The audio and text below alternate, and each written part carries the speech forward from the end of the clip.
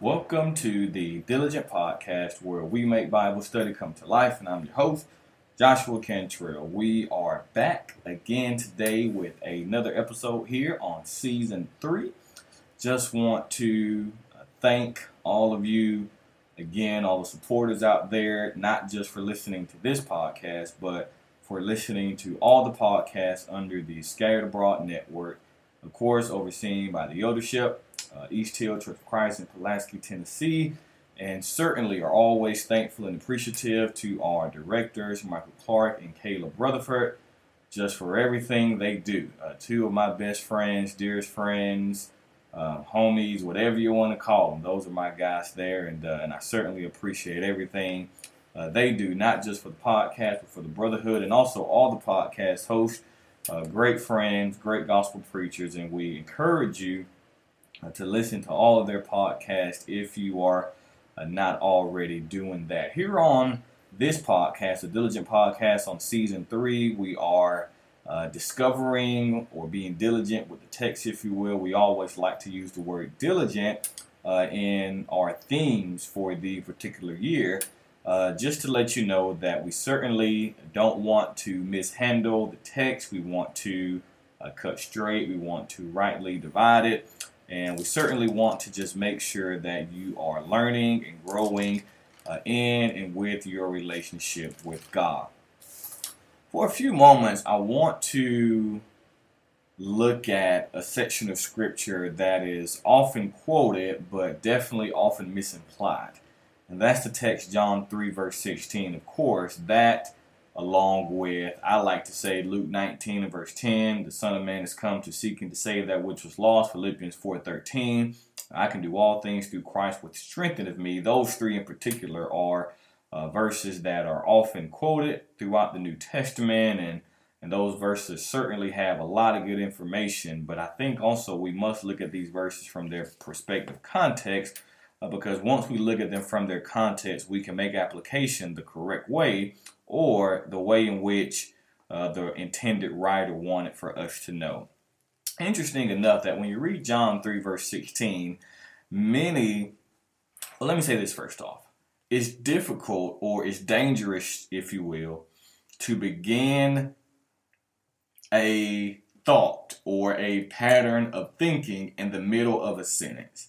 The Bible here in John 3 verse 16, the conversation actually starts in verse number 1. Of course, in verse number 1 to verse number 5 there's that conversation with Nicodemus. And many like to believe the conversation ends at around verse number 9 or verse number 10, but the conversation actually extends on throughout the rest of the chapter. Now, the Bible here says, of course, in verse number 13 and following there, the Bible is going to take us back to the Old Testament, Numbers chapter 21, 8 through verse 9 there to be specific. And if you have a copy of God's Word, I just want to read that off to you really quick. Don't want to spend a lot of time there, but of course we need to always go back to look, to study, and understand what is or why did the writer convey a message in the Old Testament that he wants us to take note of today in the New Testament. But in Numbers chapter 21, in verse number 8 and verse number 9, there the Bible says, in verse number 7 it says, "Therefore the people came to Moses and said, We have sinned, for we have spoken against the Lord and against thee. Pray unto the Lord that he take away the serpents from among us."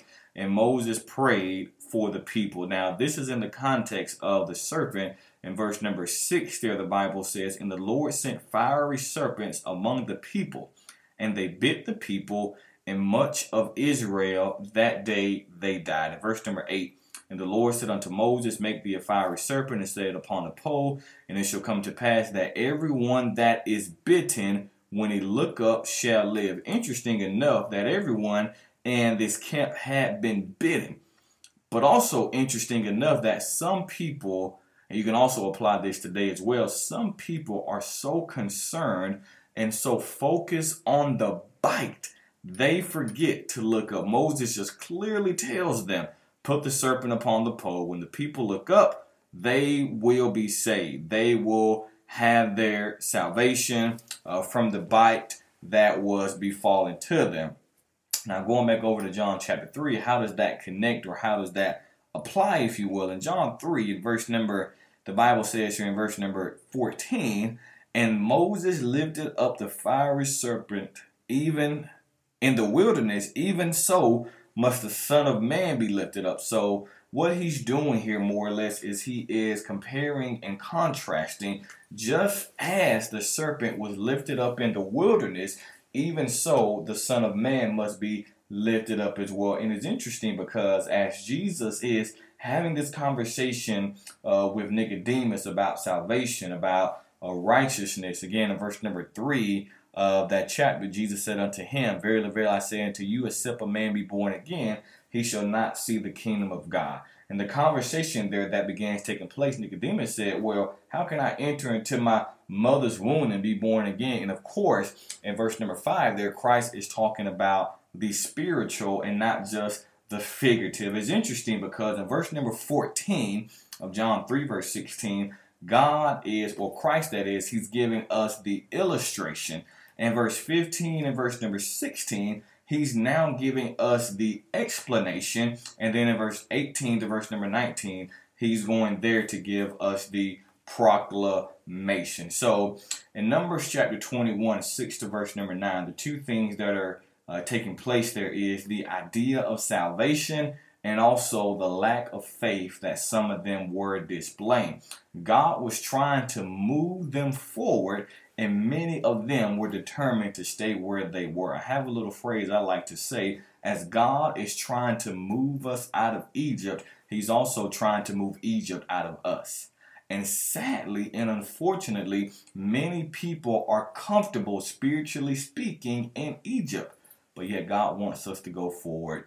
Just as they looked up to the serpent for their salvation, we need to look up to our Lord. Hebrews chapter 12, verse number 2. There the Hebrews writer says, looking unto Jesus as the author and the finisher of our faith. In verse 15 of John 3, the Bible says that whosoever believeth in him should not perish, but have eternal life. Eternal life is not something you get when you die. You have to die with eternal life. You have to die with Jesus. You have to die being a member of the body of Christ. And so in verse number 16, what John does here in verse number 16 really is highlighting the fact, now again throughout the entire book of John, that is, John is not just trying to show us that Jesus is sent from God.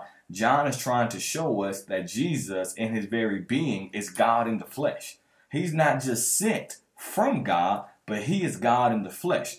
Now, the Bible here says in John 3, in verse number 16, for God so loved the world. For God. Taking us back to verse number 14. For God so.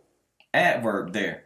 How much did he love us? He so loved us that he gave. That word gave there is interesting because in the context here, we often look at this word gave here as a gift. But in the context, in the Greek word here, John is showing that God gave his son as a sacrifice. That phrase, for God so, in the original language, that phrase means in like manner. Well, what manner? As the serpent was lifted up, even so the Son of Man must be lifted up, or the Son of God must be lifted up. And the Bible says that he sacrificed. What did he sacrifice? He sacrificed not just his son, but his only begotten. That Greek word there, monogenesis. It takes us to Hebrews chapter 22 and also Hebrews chapter 11, verse 17 and following.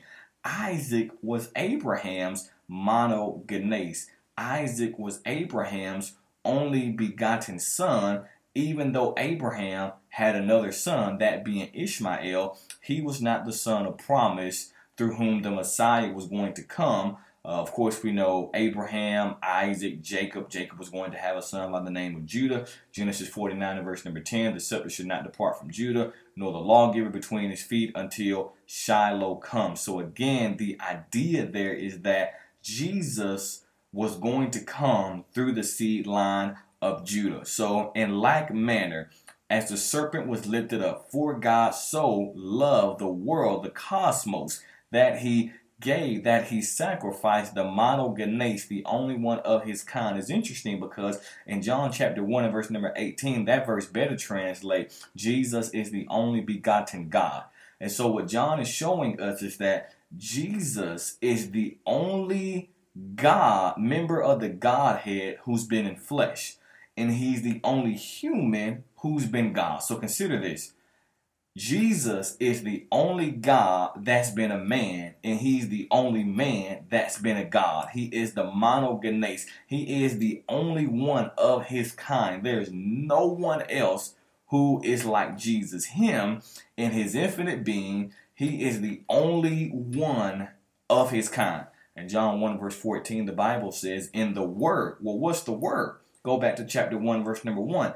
In the beginning was the Word. That word there, logos. That word there means the Christ. In the beginning was the Word, and the Word was with God. The Word was God. The same was in the beginning with God. All things were made by him, and without him was not anything made that was made. And we often emphasize verse 14, as we should. He, Jesus, the Word became flesh and dwelt among us. And that word there, dwelt among us, carries the idea that he tabernacled. He put on flesh. He dwelt among us, and we beheld his glory. The glory as of, here it is, the only begotten, the only one of his kind, of the Father, full of grace and also that of truth. So again, we easily see, and we constantly see throughout the text, that Jesus is the only one of his kind.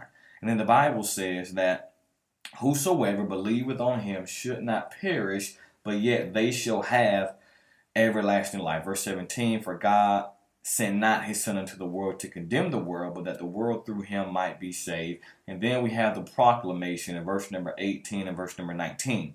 He that believeth on him is not condemned, John says, but he that believeth not is condemned already, because he have not believed in the name of the only begotten Son of God. And then in verse 19, and this is the condemnation, that light is come into the world, and men love darkness rather than light, because their deeds were evil. If you have Jesus, John says, you have eternal life. And what a confirmation that is to know from our God. In 1 John chapter 5, verse number 10, the Bible says, he that believeth on the Son of God hath the witness in himself. He that believeth not God hath made him a liar, because he believeth not the record that God gave of his Son.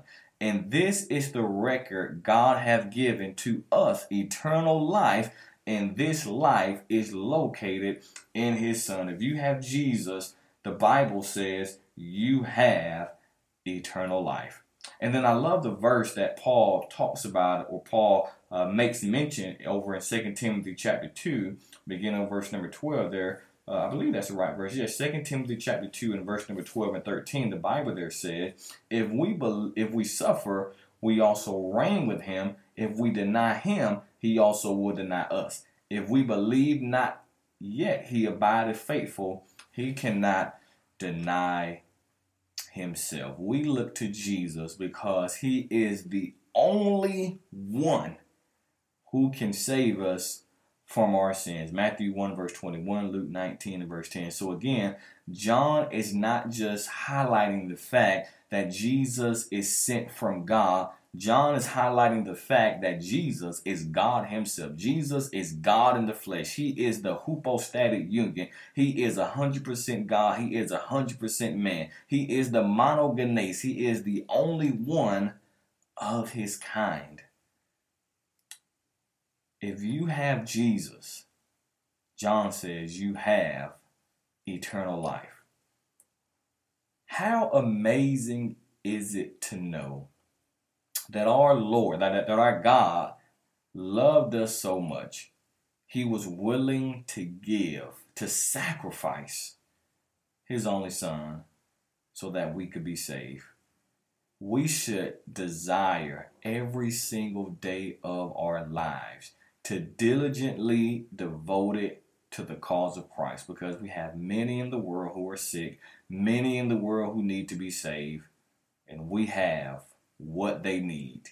And those who are faithful, those who are doing the best they can while they can, we encourage you to just keep on keeping on, because as Paul says, your labor is not in vain in the Lord. Thank you so much for tuning in to another episode of the Diligent Podcast, where we make Bible study come to life, where we are diligent with the text. And I'm your host, Joshua Cantrell.